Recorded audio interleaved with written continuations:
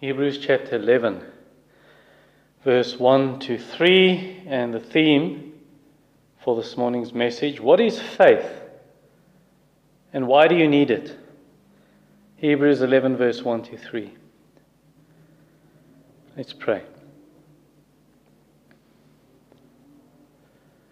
Our Father in heaven, we pray that your word, sharper than any two-edged sword, would now pierce to the division of soul and spirit, of joints and marrow. And with your all-seeing eye, you would search our hearts, expound the word to us and expose our hearts to it, to the light of Scripture, and to the gazing eye of your Spirit to show us the intentions of our heart, to show us what is not right in our hearts, and to plant your truth in us, and to shape our hearts and fashion them in the likeness of Jesus Christ, that we may with endurance run the race and keep the faith and fight the good fight. Amen. If you ask what is faith, some people would say it's wishful thinking.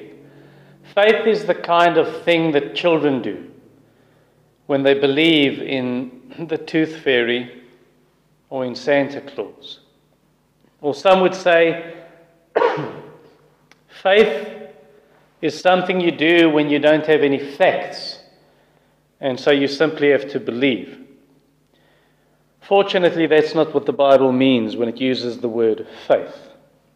Let's see what it does mean. Number one, we're going to look at the definition of faith. Verse 1. Now faith is the assurance of things hoped for, the conviction of things not seen.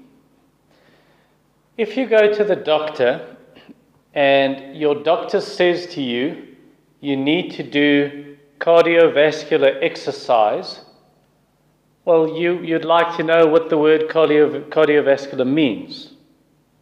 And the same when the writer to the Hebrews says at the end of chapter 10, verse 38, the righteous one, my righteous one shall live by faith.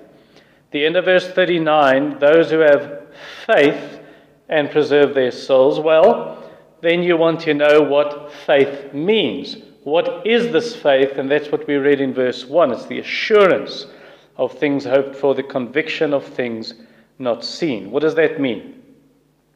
Well, it doesn't mean that faith is a leap in the dark. Faith is it's not a blind act or action. Faith is based on certain facts, cold and hard facts. It's the assurance of things hoped for, the conviction of things not seen. Now, someone may ask, but how do you know faith is based on facts? It's grounded on facts.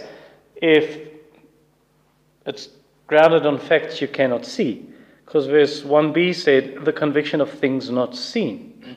Well, the reason we know the unseen things are real is because Jesus came from heaven. He came down from heaven and told us about these unseen things. Now, someone might say, but how do you know Jesus is not lying to us? Especially since many people have said that they're the Messiah, they're the anointed one of God, they're some special messenger from God. Well, the reason we know Jesus is really the Messiah is because of his miracles, because of his works. Nicodemus in John 3 said to Jesus, we know that you are a teacher come from God or sent from God, because no one can do the works you do unless God is with him. Or in John 5, verse 36 and 10, 37 and 38, or 14, verse 11, Jesus said, even if you don't believe me, at least believe the works that I do, that you may know I am in the Father and the Father is in me, or I am sent from God.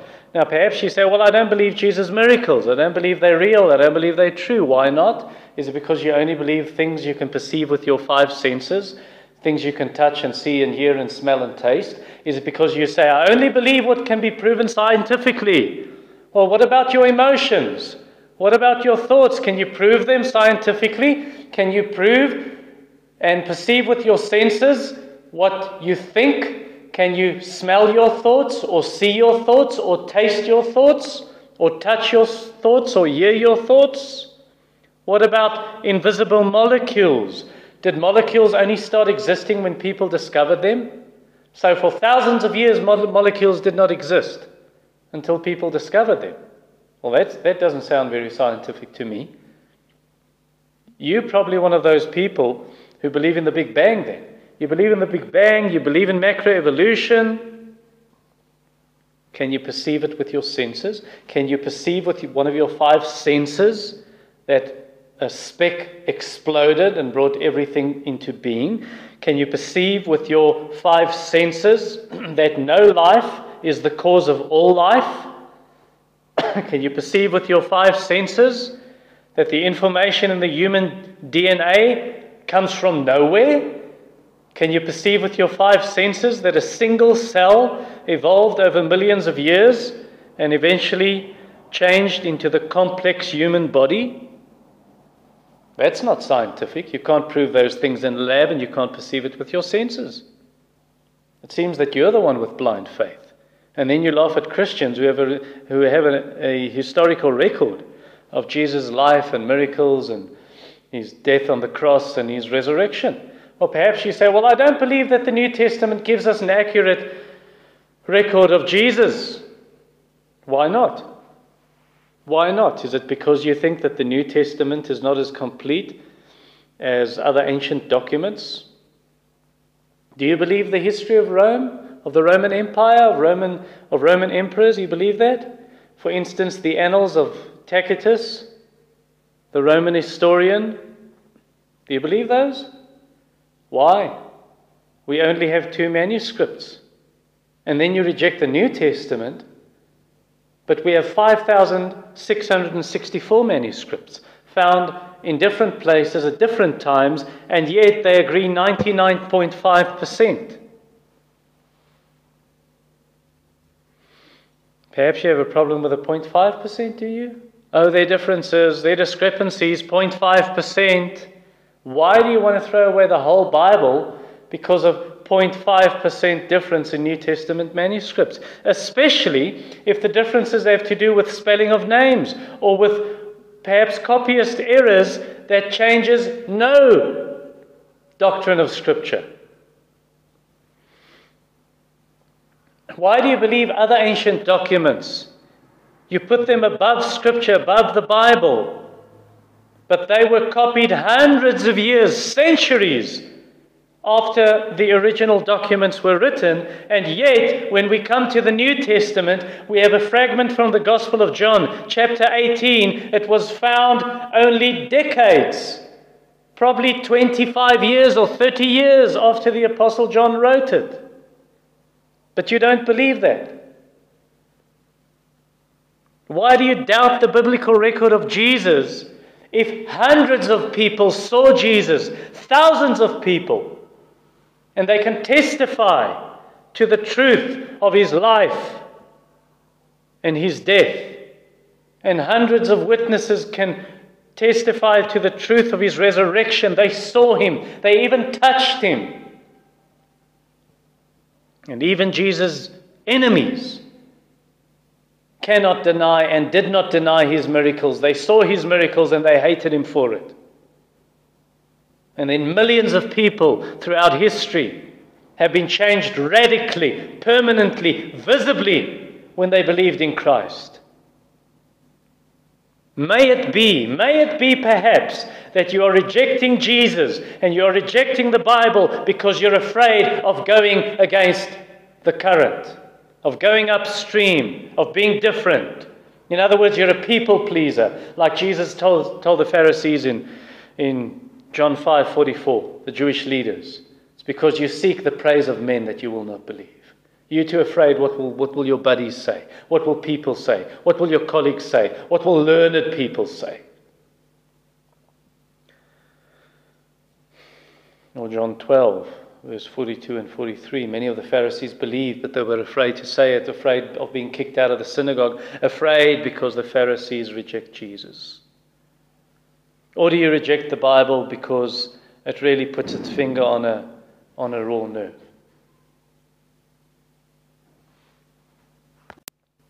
You reject the Bible because it puts its finger on your sin, and it points out your sin and shines the light on your sin. And if the Bible is true, you cannot live as you please.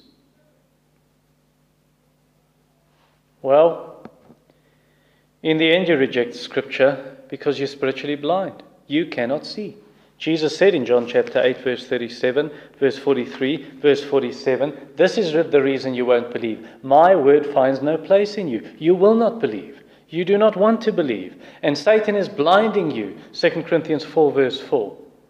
And so you will always reject the Bible, even if you have 1,000 proofs right before your eyes.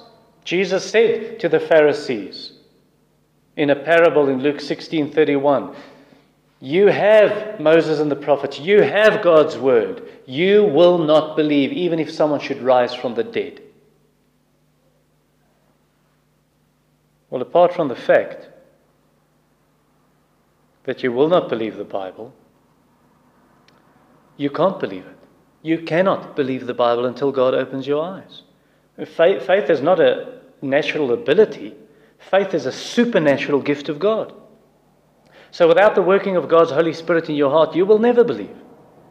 Jesus said, no one knows the Father except the Son, and no one knows the Son except the Father, and those to whom he chooses to reveal him. God speaks, let there be light. Faith is a gift of God. Ephesians 2:8-9, Philippians 1:29. Now someone may ask, but does it really matter? Does it really matter if I reject the invisible things that Scripture speaks of? Yes, it does matter. It does matter because faith is the difference between heaven and hell. Faith and unbelief, the difference between those is the difference between heaven and hell. Chapter 10, verse 39. But we are not of those who shrink back and are destroyed, but of those who have faith and preserve their souls. Number 2, the heroes of faith, verse 2. For by faith the people of old received their commendation. Now, a hero is someone who is very courageous and very brave in spite of danger. And it's someone who accomplishes great things. So the hero's strength lies in himself, like the mythological or the mythical, what's the correct English word? The legendary Hercules, a man who didn't exist, but he was a hero and his strength lay in himself. But it's not the same when we speak of the heroes of faith. Their strength did not lie in themselves. And they are not mythological figures. They're not myths, they're historical figures. But their strength didn't lie in themselves. They believed in the Lord, and his power worked through them so that they were able to accomplish great things. And that's the point of Hebrews 11. So we can say then, because faith focuses on God and not on our own abilities, God gets the glory. It's not the hero of the faith that gets the glory. It's God that gets the glory, because the hero of the faith trusted in God, and it was God's power working through him or her. And it's for this reason that God commends them, verse 2. He commends these heroes of the faith because they trusted in him.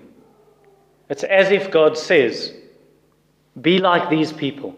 Be like them. Don't trust in your own strength. Don't trust in your own abilities. Trust in me. Trust in my Son. Trust in my Spirit. Trust in my word. And it's because they look to God alone and do not trust in themselves that he rewards them. Verse 6. Without faith it's impossible to please God. For whoever would draw near to God must believe that he exists and that he rewards those who seek him. To tell you the truth, faith is really the fountain of every other privilege, of every other gift in the Christian life. And I've got many cross-references here. I'm just going to run through them. From faith flows the following.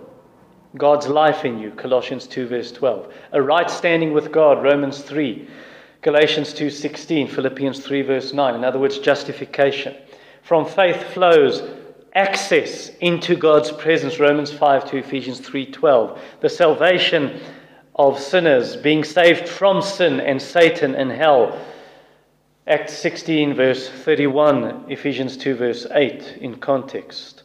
So also to just go further with that one, from faith flows this privilege of being protected against the devil and his cohorts, of conquering the world and the temptations of the world. Ephesians 6:16 speaks of the shield of faith. 1 Thessalonians 5:8, 1 Peter 5 verse 9 speaks of faith, and that is how we resist the devil. And 1 John 4, or 5 at least, verse 4 and 5 speaks of our faith conquering the world and conquering the temptations of the world.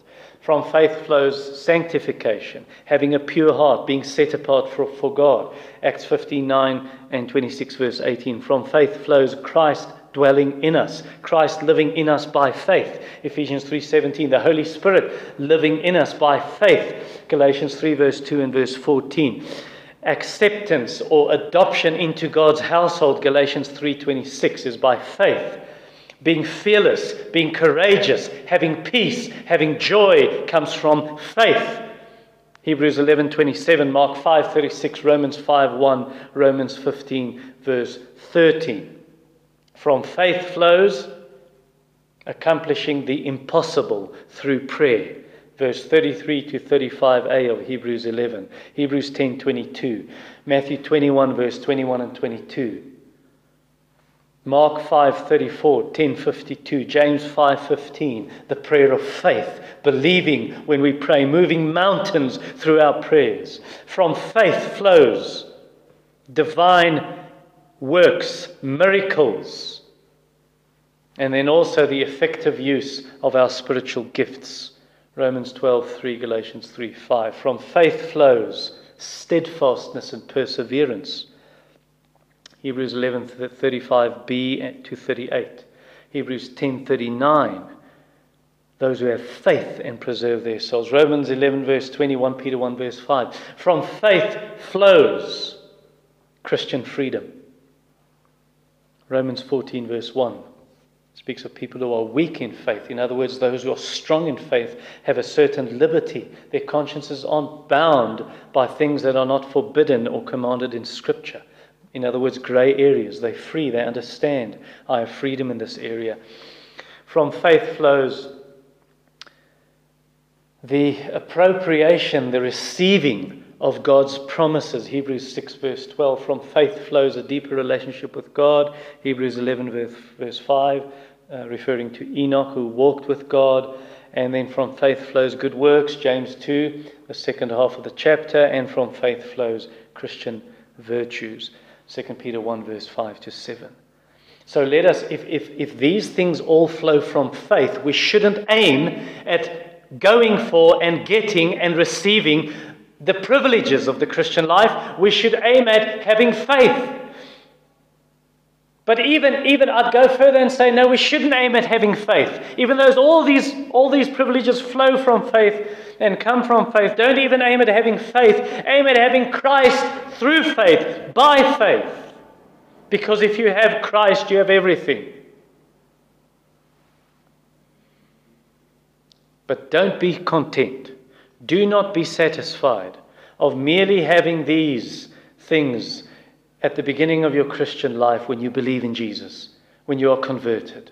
Strive to keep on believing, to have a deeper faith, growing in faith. How do you do that? Ask for it. Like the disciples did in Luke 17, Lord, they said to Jesus, Lord, increase our faith.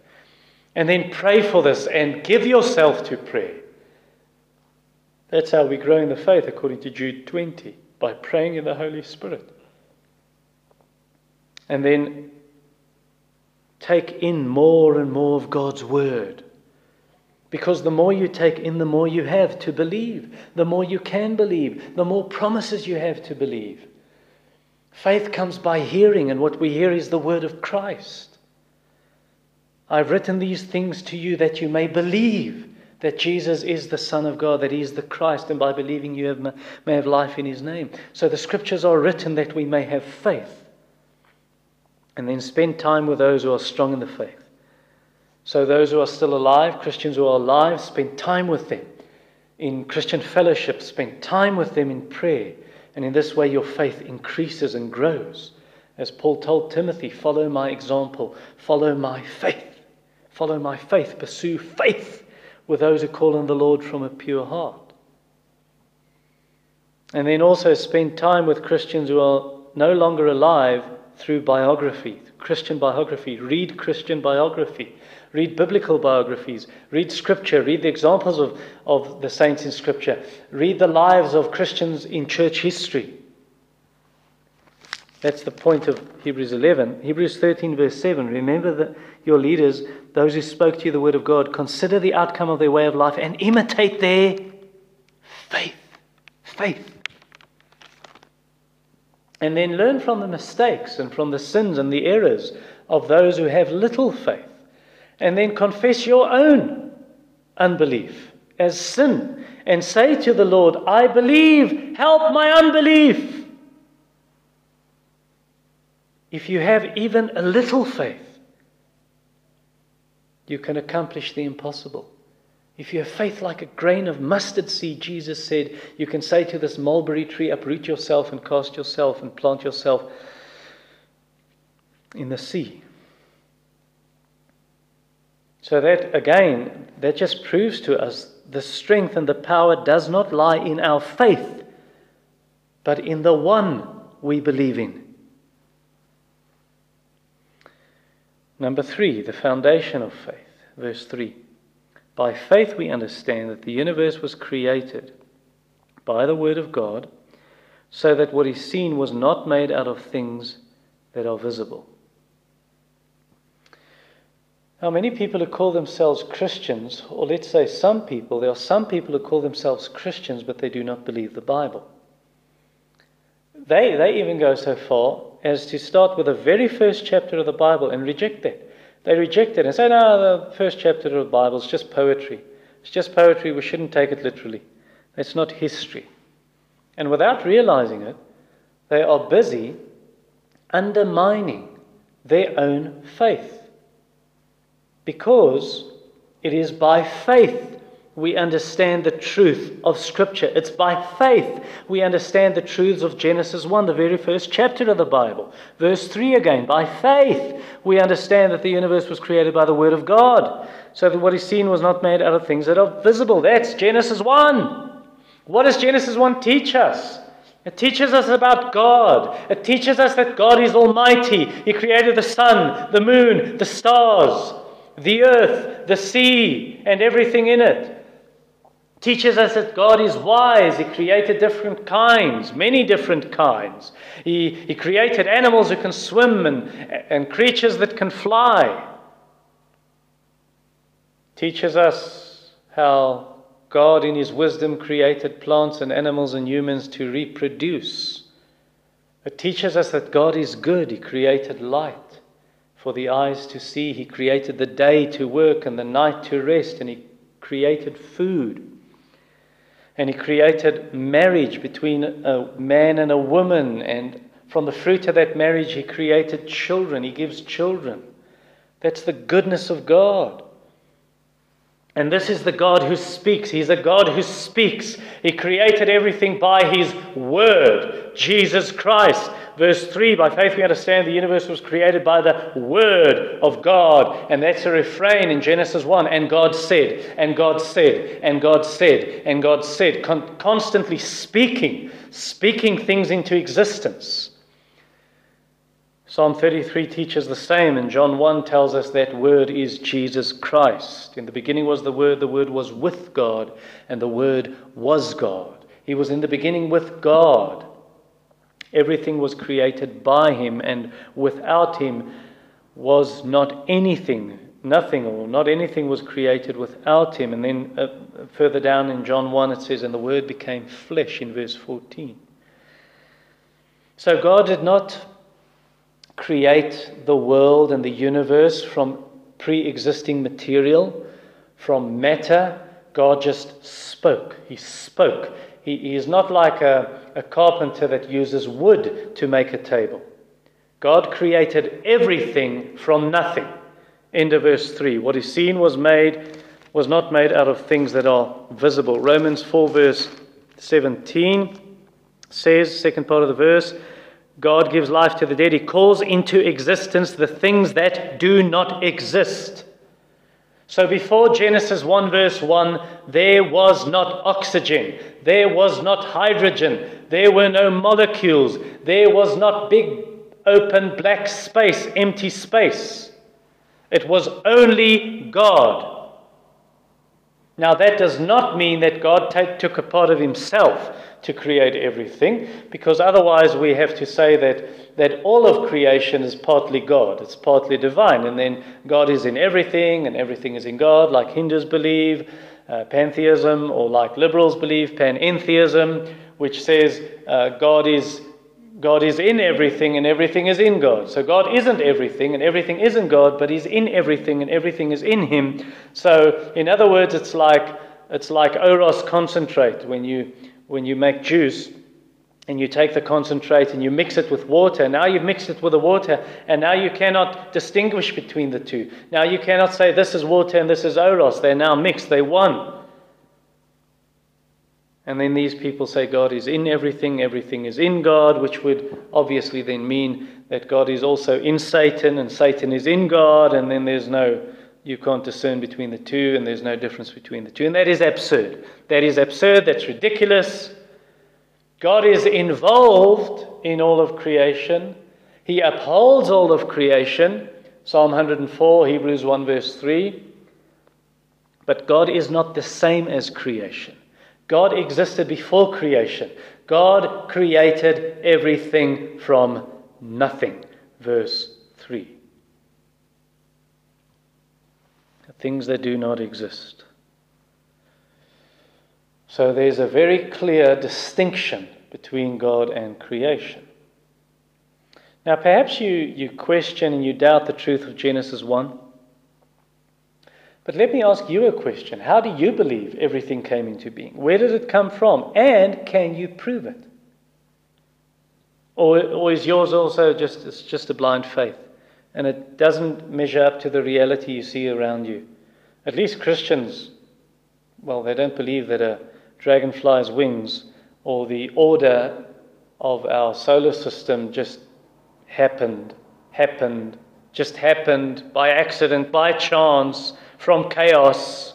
No, we believe that an all-wise, intelligent, and almighty God created it and designed it. But how do we know? How do we know God did it as Genesis 1 tells us? Because he's the only one who was there. He's the only one who can tell us. So therefore we believe his version of how things came into being. We believe his version as it's written in Genesis 1. And that's the point of verse 3. By faith we understand that the universe was created by the word of God, so that what is seen was not made out of things that are visible. Well, perhaps you deny all of this. You deny, no, there's no beginning to the universe at all. It was just always there. Well, that is not a sufficient answer. That is not satisfying at all. Because we know that every single thing in creation, every single thing in the universe, there's cause and effect. So a tree, for instance, comes from a seed, which comes from a tree, which comes from a seed, which comes from a tree, which comes from a seed, which comes from a tree, which comes from, and you get the picture. So somewhere there had to be a beginning. So the question is, who created the first tree, or who planted the first seed? That's the question. And perhaps you say, well, if everything has a beginning, then God must also have a beginning. Who created God? And the answer is no one. There are only two options. Either you believe that matter, everything in the universe, that matter is eternal, or you believe that God is eternal. And according to Scripture, matter had a beginning, God did not. Before the mountains were created, before God brought forth the earth, from everlasting to everlasting, you are God. Psalm 90 verse 2. So if you're a Bible-believing Christian, then you know that's true. And that's what you believe. And you know, the Bible is not merely the words, it's not the words of men, it's the Word of God. And so you don't give much thought to people who make this superficial distinction, and really a false distinction, when they say, we believe in Christ, we don't believe in the Bible. No. That's a superficial and a false distinction. We believe the Bible because it's the word of Jesus Christ. And so therefore we accept it from the very first verse. In Genesis 1 verse 1, we accept it as the foundation of our faith. Let's pray. Heavenly Father, what a marvelous word, what a marvelous truth, what riches we draw from Scripture. O Lord, would you plant these things and settle them in our hearts and build our feet upon the rock of your word, your holy word. And then help us to submit and subject ourselves to the word of the Almighty God. Guide our feet in the path of righteousness and obedience, and teach us to walk humbly with our God. Amen.